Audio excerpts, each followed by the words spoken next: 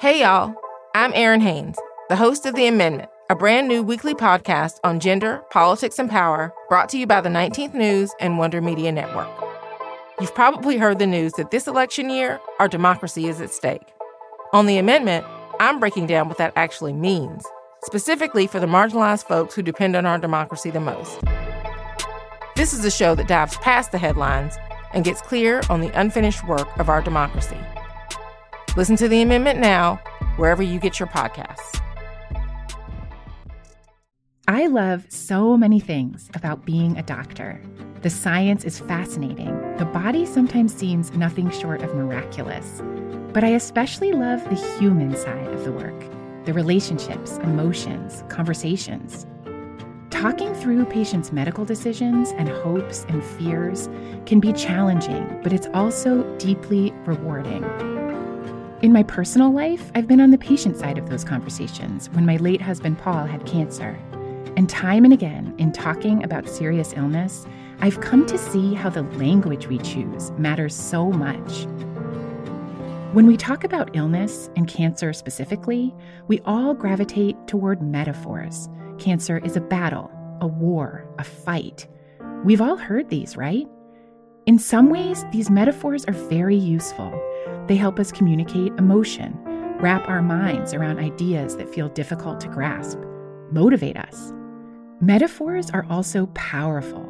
The way we talk about something becomes the way we think and even feel about it, and that guides the way we act. That's definitely true of the battle metaphor for cancer, which you do see and hear everywhere.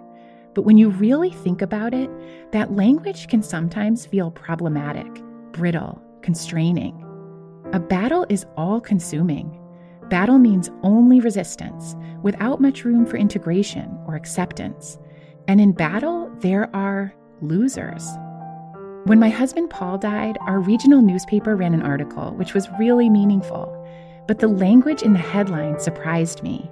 It read, "Paul Kalanithi, who penned essays on dying, succumbs to cancer." And I remember thinking, no, he didn't. He died, but he didn't succumb. In this episode, we'll speak with two people about cancer and metaphor. One a linguist, and the other an oncologist who has had cancer herself several times. When we talk about illness, why does metaphor matter? What does it mean to think about cancer as a battle? What are the possibilities for other metaphors? And can the language we choose reframe our experience of illness itself?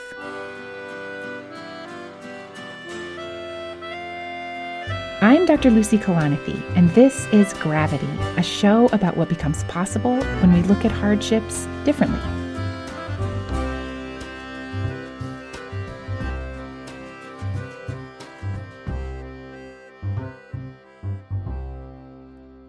So, the military metaphor in Western medicine is pervasive, almost to the point that it's easy to miss. We call the immune system the body's defense. Viruses and bacteria attack. We follow doctors' orders. This language shows up with cancer a lot and on a grand scale. In 1971, President Richard Nixon signed the National Cancer Act and said he was declaring war on the disease. I sent a message to the Congress, the first of this year, which provided for a national commitment for the conquest of cancer, to attempt to find a cure. Nixon wasn't the first to talk about fighting cancer in those terms, though he popularized the habit, and it's been hard to avoid ever since. We know from history and other cultures and our own experiences that there are different ways to talk about this. But to change something, we have to notice it first. That's why I wanted to talk to Dr. Elena Semino, a professor at Lancaster University in the UK. She's a linguist who focuses on health communication and metaphor theory. The reason why I do this work is because my father died of cancer about 30 years ago when I was in my mid-20s. And in those days in Italy, you did not tell the patient that they had cancer or that they were going to die. And so we had this awful experience of not having language to communicate with my father with, and we ended up in this awful pretense. And so I was then attracted to basically communication about cancer, but particularly asking myself, well, we need to talk about this thing when it happens. What are the most sensitive ways of talking about it, and what are the different ways of talking about it? To find out, Elena led a big linguistic study in 2015. Her team analyzed interviews and online forum posts by 3 different groups of people: people diagnosed with advanced cancer, loved ones caring for folks with cancer, and healthcare professionals. She and her team reviewed 1.5 million words to find the metaphors that everyday people use when they talk about cancer. 2 rose to the top. The most dominant metaphors used for cancer, at least in the setting that we conducted a study in, which is English in the UK, but I think it applies in other languages and countries too, metaphors of fighting and metaphors of traveling. The metaphor of fighting may well be the most dominant. Elena dug further into the battle metaphor, its origins, its permutations, its upsides, its pitfalls. If we talk about the fighting or battle metaphor for cancer, actually, there are multiple metaphors. And some are related to different words, what I would call linguistic realizations of the metaphor. So when war is used in relation to cancer, not surprisingly, perhaps, it tends to be applied to the societal enterprise of finding treatments for cancer or providing the best support and treatment for cancer patients, etc. So the Nixon's campaign is an example of that.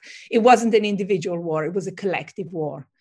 And the agents within that were the state, researchers, etc. Whereas battle and fight can also apply to the individual level. And then, of course, things are very different, because if there is a failure in a collective enterprise, responsibility is shared amongst many individuals. But the biggest problem with the idea of the individual person who is ill being a fighter who has to defeat the disease is that if you continue that framing, if the person doesn't get better, then they have lost the battle. And when you lose a battle, there are potential implications for self-perceptions. In other words, maybe I lost the battle because I wasn't strong enough or because I didn't fight hard enough. What are the potential upsides for an individual person choosing the battle metaphor or buying into it even inadvertently? There are people who, especially when there is a high chance of curative treatment, who actually find a sense of meaning and purpose in being a fighter. Or also fighting with other people. One person talks about wanting to find, when writing on this online forum dedicated to cancer, this person says, I'm looking for more younger cancer fighters to connect with. So you could always argue that this language is used because the metaphor is so dominant. You could also argue that people are under pressure to describe themselves as fighters, and that danger, I think, is always there. But it is also, for some people, some of the time, that metaphor could be empowering, that it could give a sense of meaning and purpose. The problem is if the metaphor is imposed on people rather than as much as possible, sort of chosen, and also if that is the only metaphor that people have, the main framing that they have for the experience, then it could be problematic, especially if the person doesn't get better. I think about this as a doctor. How do you choose what to say to a patient? The metaphors and the stigma and all kinds of things from outside the hospital doors follow us inside, So I think it really matters to try to be thoughtful and aware of what you're inadvertently imposing. You know better than I do, not every day is the same. And we have multiple identities and multiple ways of relating to overwhelming experiences and experiences that are difficult to get away from, like a cancer diagnosis. And so what suits a person on a particular day doesn't necessarily suit them the following day. But at least for some people, some of the time, there is some linguistic evidence that those metaphors can be empowering and meaningful. But because those same metaphors can be deeply problematic, those metaphors should be used with extreme caution, and ideally, my colleagues and I always say, never used first, for example, by healthcare professionals or in the media. Ideally, if they're used, they should be chosen by somebody who finds them helpful at a particular point. We'll be right back after this quick break.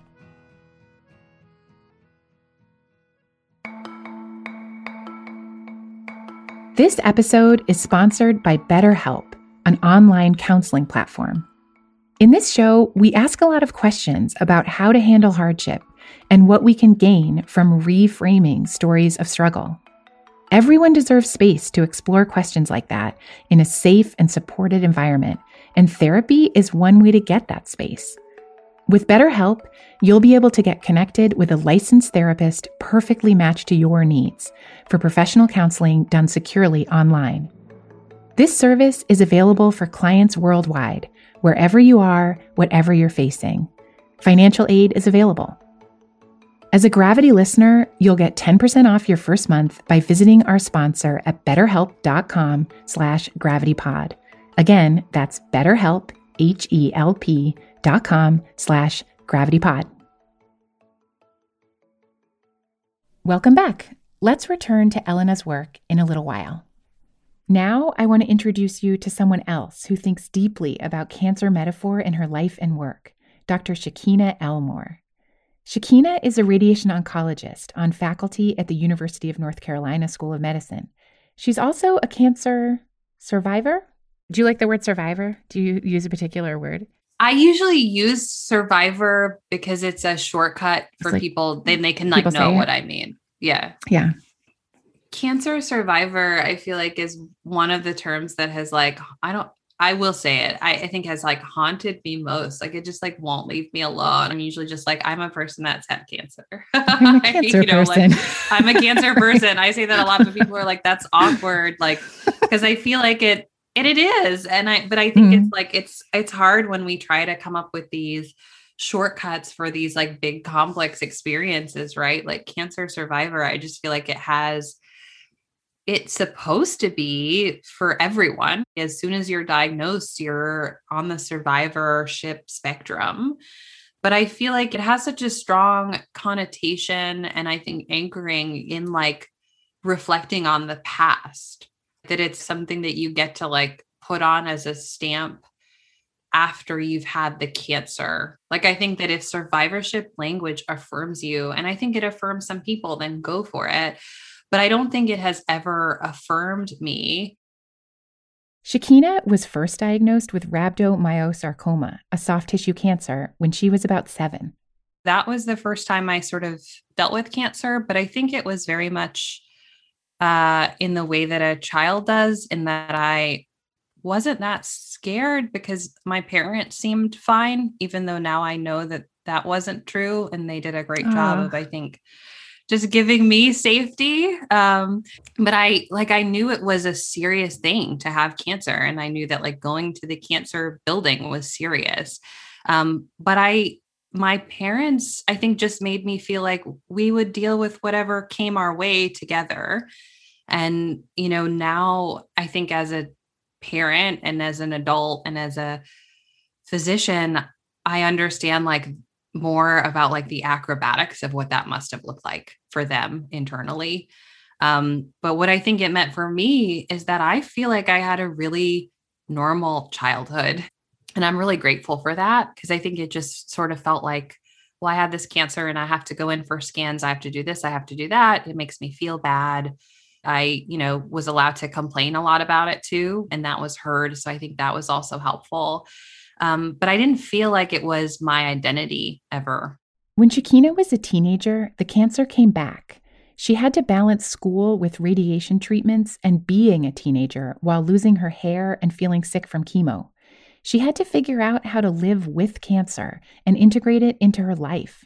One thing my mom said to me, I think there was some point where I was just like, I just want to not have to deal with this. I just want to be like this kid in my class who like seems to have all the things I have, but she doesn't have cancer. And she was just like, like, I hear that. I hear it. And and it's so hard. And at the same time, she was just, I think, encouraged me to just know that like everyone has their thing, right? Like it's hard to, past is prologue, and it's, while I don't ever wish to have had cancer, and I think if I could erase just that, I probably would, right? But I think it's hard to erase all the entanglements, and no one has a flawless life. So I think she was just like, these are the things that are happening to you, and like we can help you navigate it. But like, I think encouraging me to not wish to be someone else was really valuable. Shekinah's treatment was successful, and she went on to apply to medical school in her early 20s, while she was taking classes nights and weekends and working full-time. But then she found a lump in her breast. It turned out that she had cancer in both breasts, different cancers, and they also found a separate lung cancer. That was sort of like cancer in a much bigger way in my life, because I, had developed, I think, this like burgeoning, young adult identity. And I was like really excited to start on this like new career pathway that felt like, I don't want to say calling, but it felt like the right job for me, that felt like a way that I could, do what I was good at and what I loved. And then I had like been accepted to med school and was just like so overjoyed. And then all of this came like crashing down. It felt like, disruptive and unfair, right? Like why me, right? I'm just trying to live my life. How much more can I have happen to me? Before starting treatment, Shekinah sought out genetic testing and learned that she has Li-Fraumeni syndrome, a mutation in the TP53 gene that codes for a protein that suppresses tumors from developing.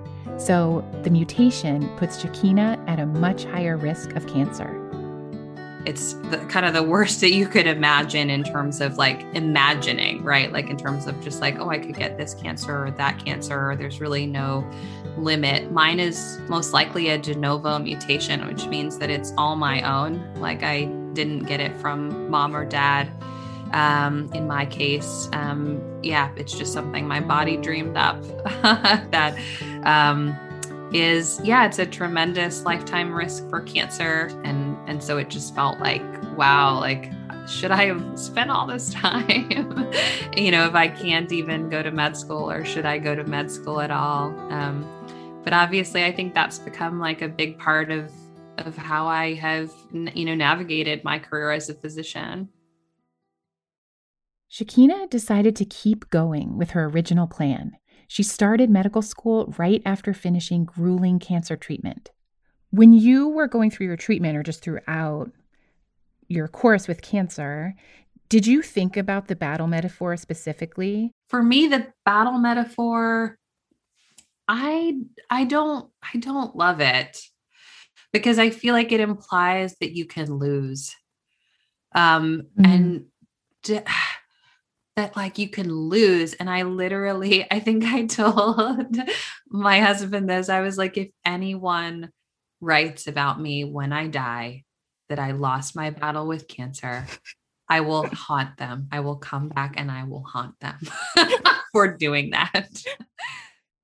Shekinah realized that she needed a different framing to help her live alongside the uncertainty of Li-Fraumeni syndrome.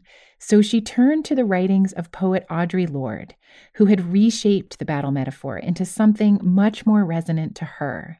Audre Lorde, who like informs, I think, so much of my thinking and so much of so many people's thinking about so many things. But for me, about like poetry, life, and cancer, like she even talks about it as, that she's in this battle with this like liver cancer, which is, breast cancer that's gone to her liver.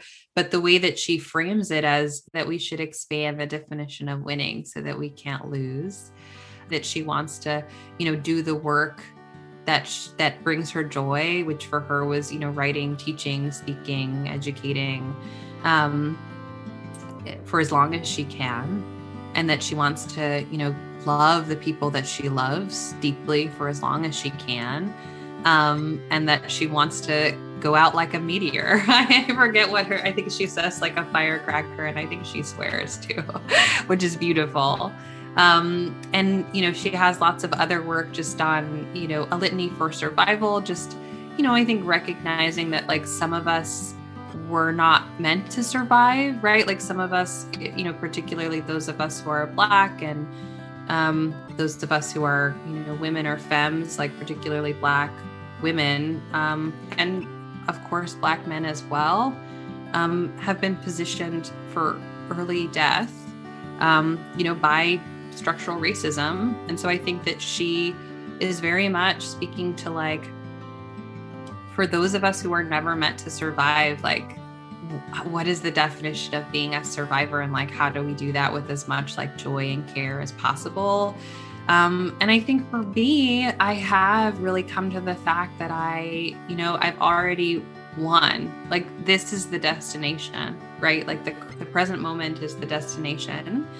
And that's all we have.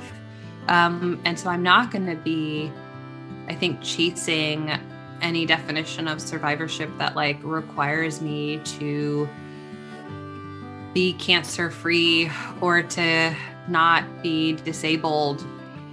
I think a real definition of winning for me is just, continuing with as much joy as I can muster, while really feeling deeply like all the losses. And then as much, sort of terribleness and suffering as there is, there's joy to be found everywhere as well. And so I try to lean into that as much as possible. Despite her diagnosis, or partly because of it, Shekinah decided to become a radiation oncologist, marry her partner Adam, and have a child, William. What's your son William like? He's 2, right? He's 2. Yeah, he's 2.5. And he's just so amazing.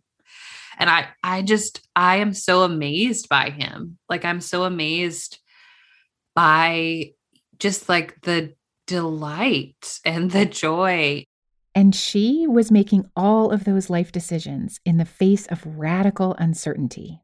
It sounds like when I'm listening to you, and from what I know about you, it sounds like you've done a lot of work to kind of integrate cancer into part of who you are, but also like really being sure to make it so that cancer is just part of your story. And I've heard you say that. And it's interesting that you said, I hesitate to say a calling when you're talking about being a doctor, because a lot of people do think about it that way. But I also kind of understand that you don't want doctoring even to be your whole identity either. So it's just so interesting to hear you talk about that kind of integration and maintaining like complexity and identity for yourself, really separate from those two things as well. And I am curious, as I'm listening to that, what were the times where you felt like it actually was really hard to get a grip on what this meant, like who you were, feel grounded in yourself, feel like comforted or inspired? Like, were there times that you felt like you were in a tailspin and didn't have any way to think about this?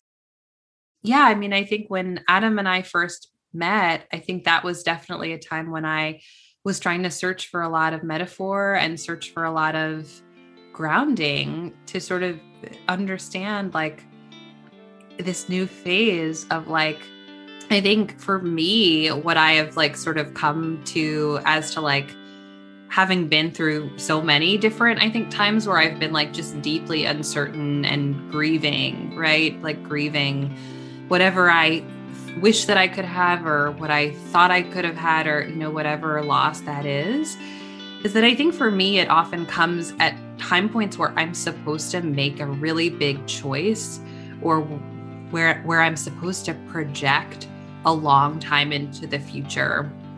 And unfortunately for the career path, I think that I've chosen and that, that you've chosen, there's a lot of delayed gratification expected and implied. And there's a lot of projecting into the future. And like, for me, like a 5-year plan, like I've gotten to the point, I think, where I get into tailspins a little bit less, or they're a little bit smaller. They don't like just like destroy everything. Because I sort of just say, what a preposterous idea that you know what you're going to be doing or what you're going to want in 5 years. I can't really delay my gratification or delay the things I want to do or say. Like, I don't think anyone can, but like, I really can't. Like, I really can't wait until I'm like tenured to do the things I really want to do or to study the topics I really want to study. Cause like, I just might not make it there. And I also I think I've had to let go of the idea that like, I will have done something wrong if I like won't be around. I don't know if that makes sense. What do you mean?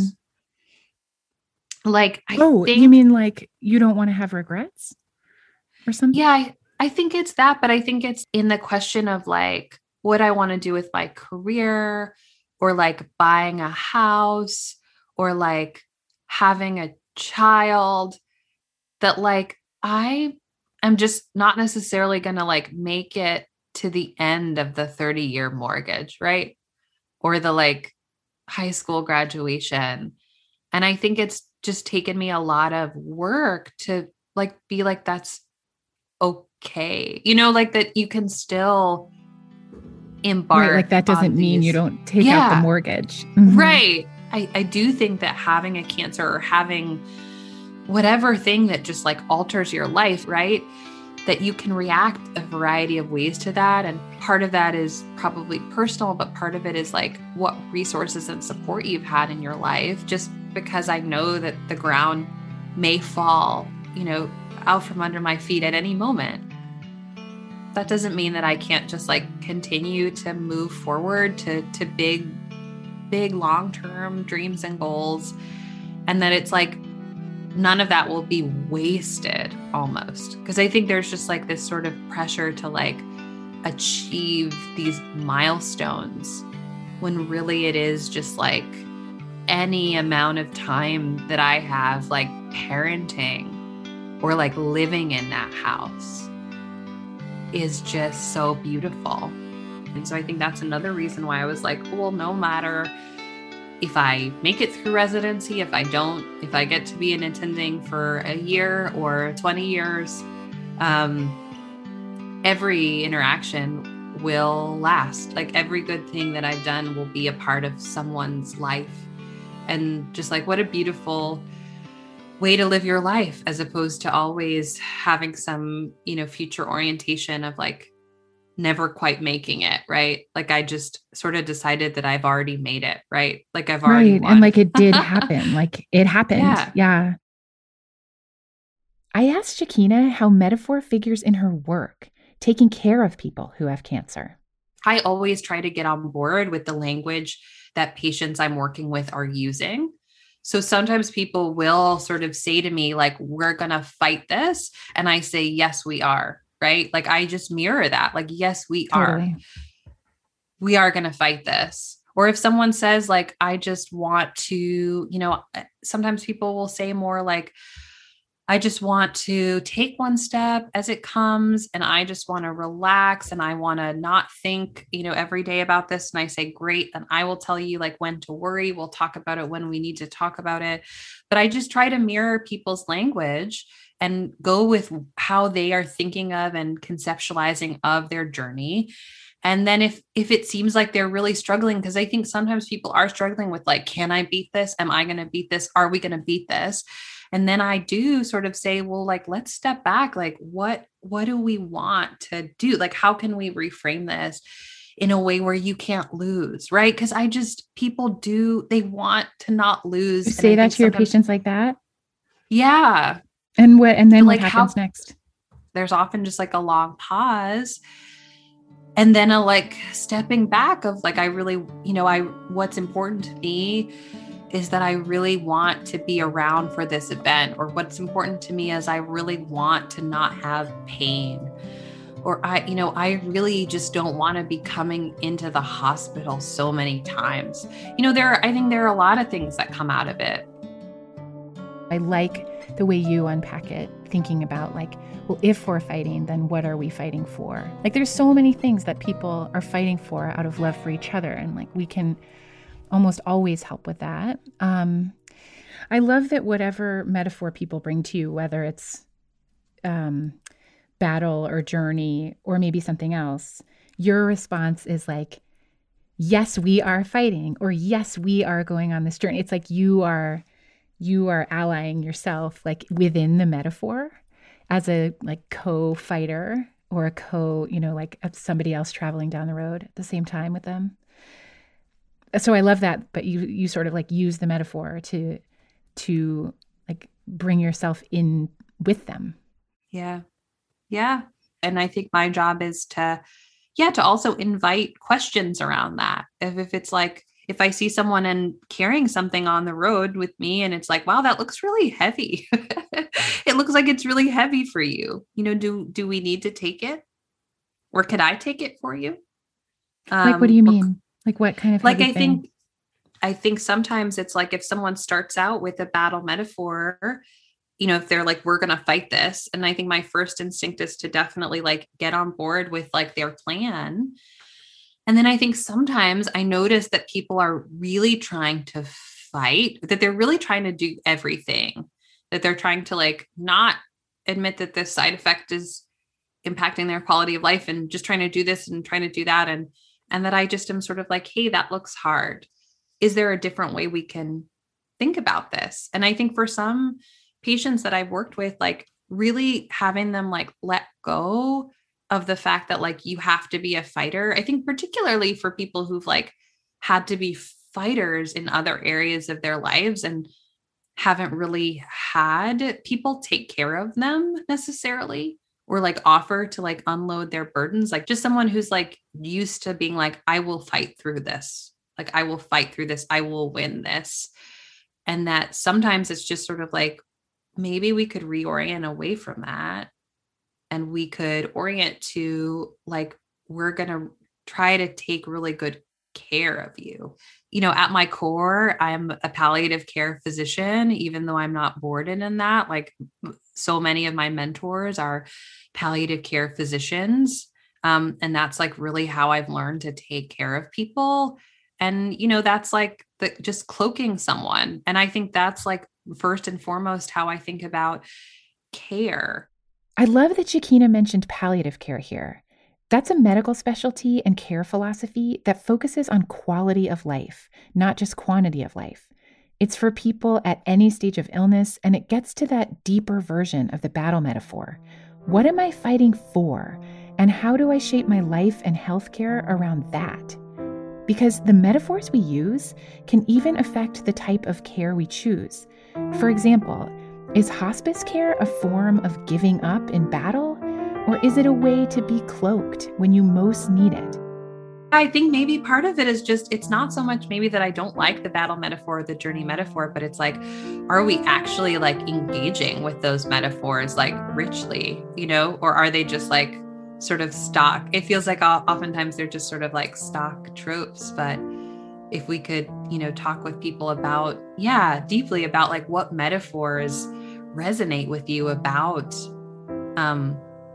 it's this like sense making, like helping get their heads around these enormous changes. Because I feel like the battle metaphor, it's not like a care metaphor, and so I think, like sometimes I'm just like, wait, I'm not a soldier. I'm a physician. Like my job is to like really try to just surround you with care. Shekinah's reflections on patient care are rich with many metaphors: surround, cloak, mirror, carry. She deliberately chooses those words that allow for support and intimacy and nuance, and that opens up space for people to be real and honest with her, or scared and unsure, just to be themselves, to choose their words, their path. Building on that more expansive view of metaphor for cancer, I want to go back now to Dr. Elena Semino, the linguist we heard from at the beginning of the episode. Though the battle metaphor was most prevalent, she did find that people used more than a dozen other metaphors for cancer.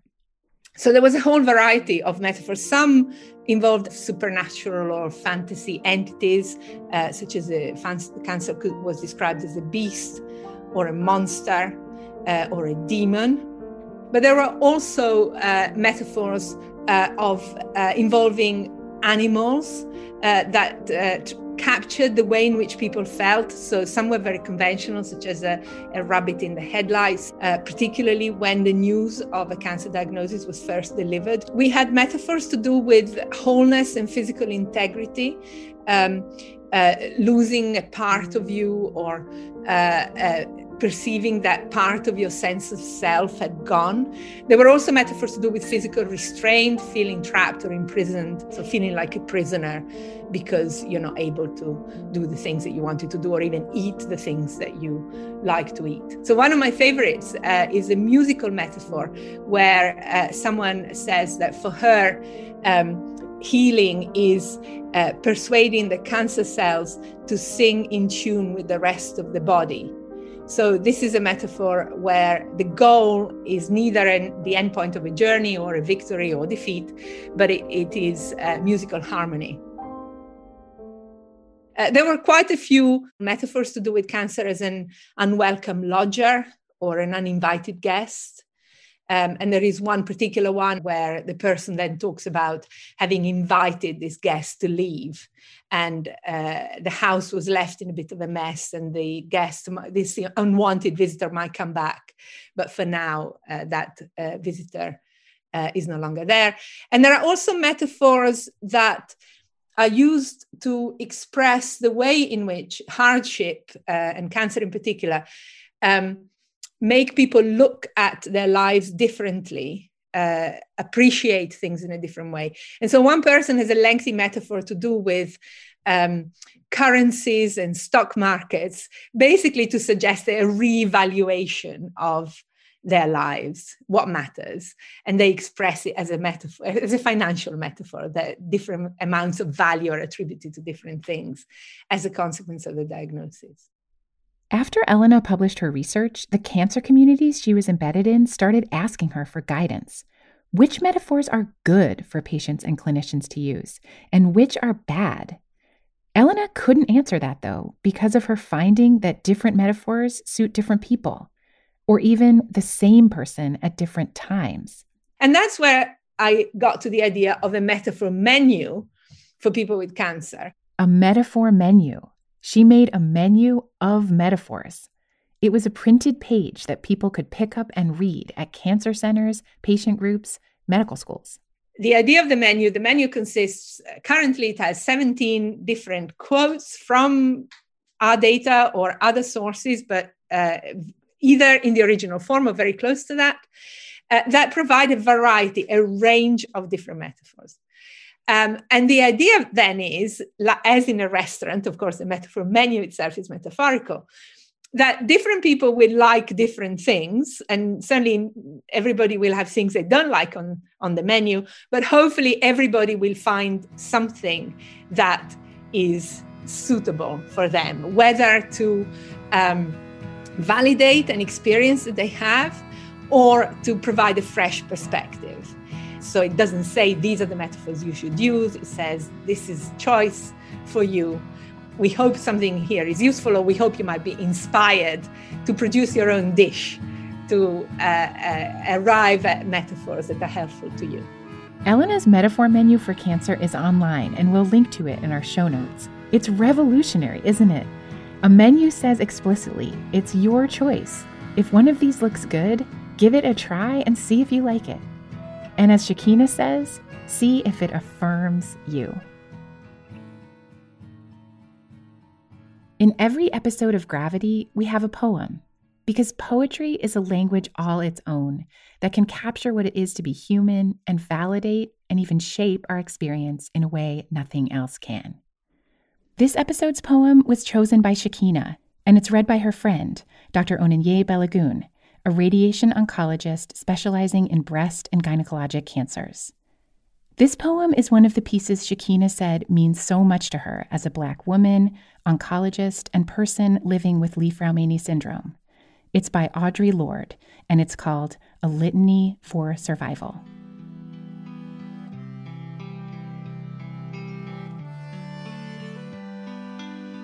For those of us who live at the shoreline, standing upon the constant edges of decision, crucial and alone. For those of us who cannot indulge the passing dreams of choice, who love in doorways coming and going, in the hours between dawns, looking inward and outward, at once before and after, seeking a now that can breed futures, like bread in our children's mouths, so their dreams will not reflect the death of ours. For those of us who were imprinted with fear, like a faint line in the center of our foreheads, learning to be afraid with our mother's milk, for by this weapon, this illusion of some safety to be found, the heavy-footed hoped to silence us. For all of us, this instant and this triumph, we were never meant to survive. And when the sun rises, we are afraid it might not remain. When the sun sets, we are afraid it might not rise in the morning. When our stomachs are full, we are afraid of indigestion. When our stomachs are empty, we are afraid we may never eat again. When we are loved, we are afraid love will vanish. When we are alone, we are afraid love will never return. And when we speak, we are afraid our words will not be heard nor welcomed. But when we are silent, we are still afraid. So it is better to speak, remembering we were never meant to survive. Thank you so much to Drs. Shekinah Elmore and Elena Semino, and to you for listening.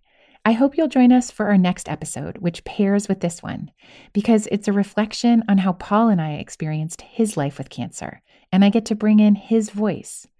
Our family didn't use the battle metaphor much, but as you'll hear, we did talk about a struggle, the struggle to find meaning in the face of mortality. Thanks so much to BetterHelp for sponsoring today's episode. We all deserve to be heard and to have space to process our hardships, whether it's facing depression or loss, relationship stress, or processing anger or trauma. BetterHelp is equipped to handle your needs. With BetterHelp, you'll be paired with a licensed professional therapist to meet with privately and securely from your own home, from anywhere around the world. Financial aid is available. BetterHelp is committed to facilitating great therapeutic matches, so they make it easy and free to change counselors if needed. As a listener to Gravity, you'll get 10% off your first month by visiting our sponsor at betterhelp.com/gravitypod. Again, that's BetterHelp, HELP.com/gravitypod.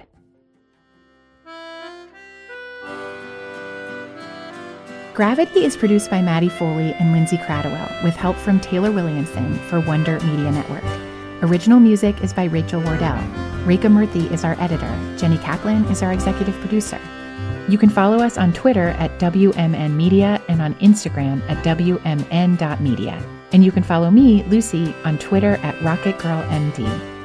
Please take time to share Gravity with a friend and to rate and review wherever you listen to podcasts. Thank you so much.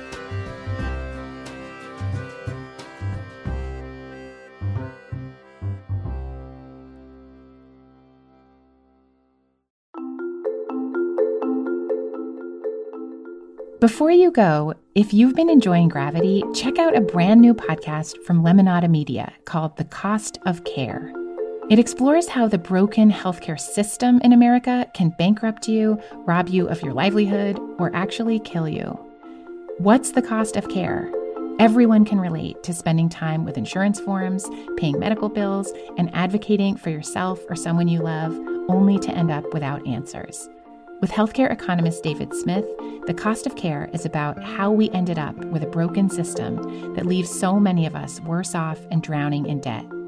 David, who grew up in a Mormon community in Utah, shares how he lost his faith and his father, sister, and brother to the same deadly epidemic. He meets with patients, experts, and policymakers to break open why sickness pays and health doesn't, and to ask, what's your life worth? All 10 episodes of The Cost of Care from Lemonada Media are out now, and you can listen wherever you get your podcasts.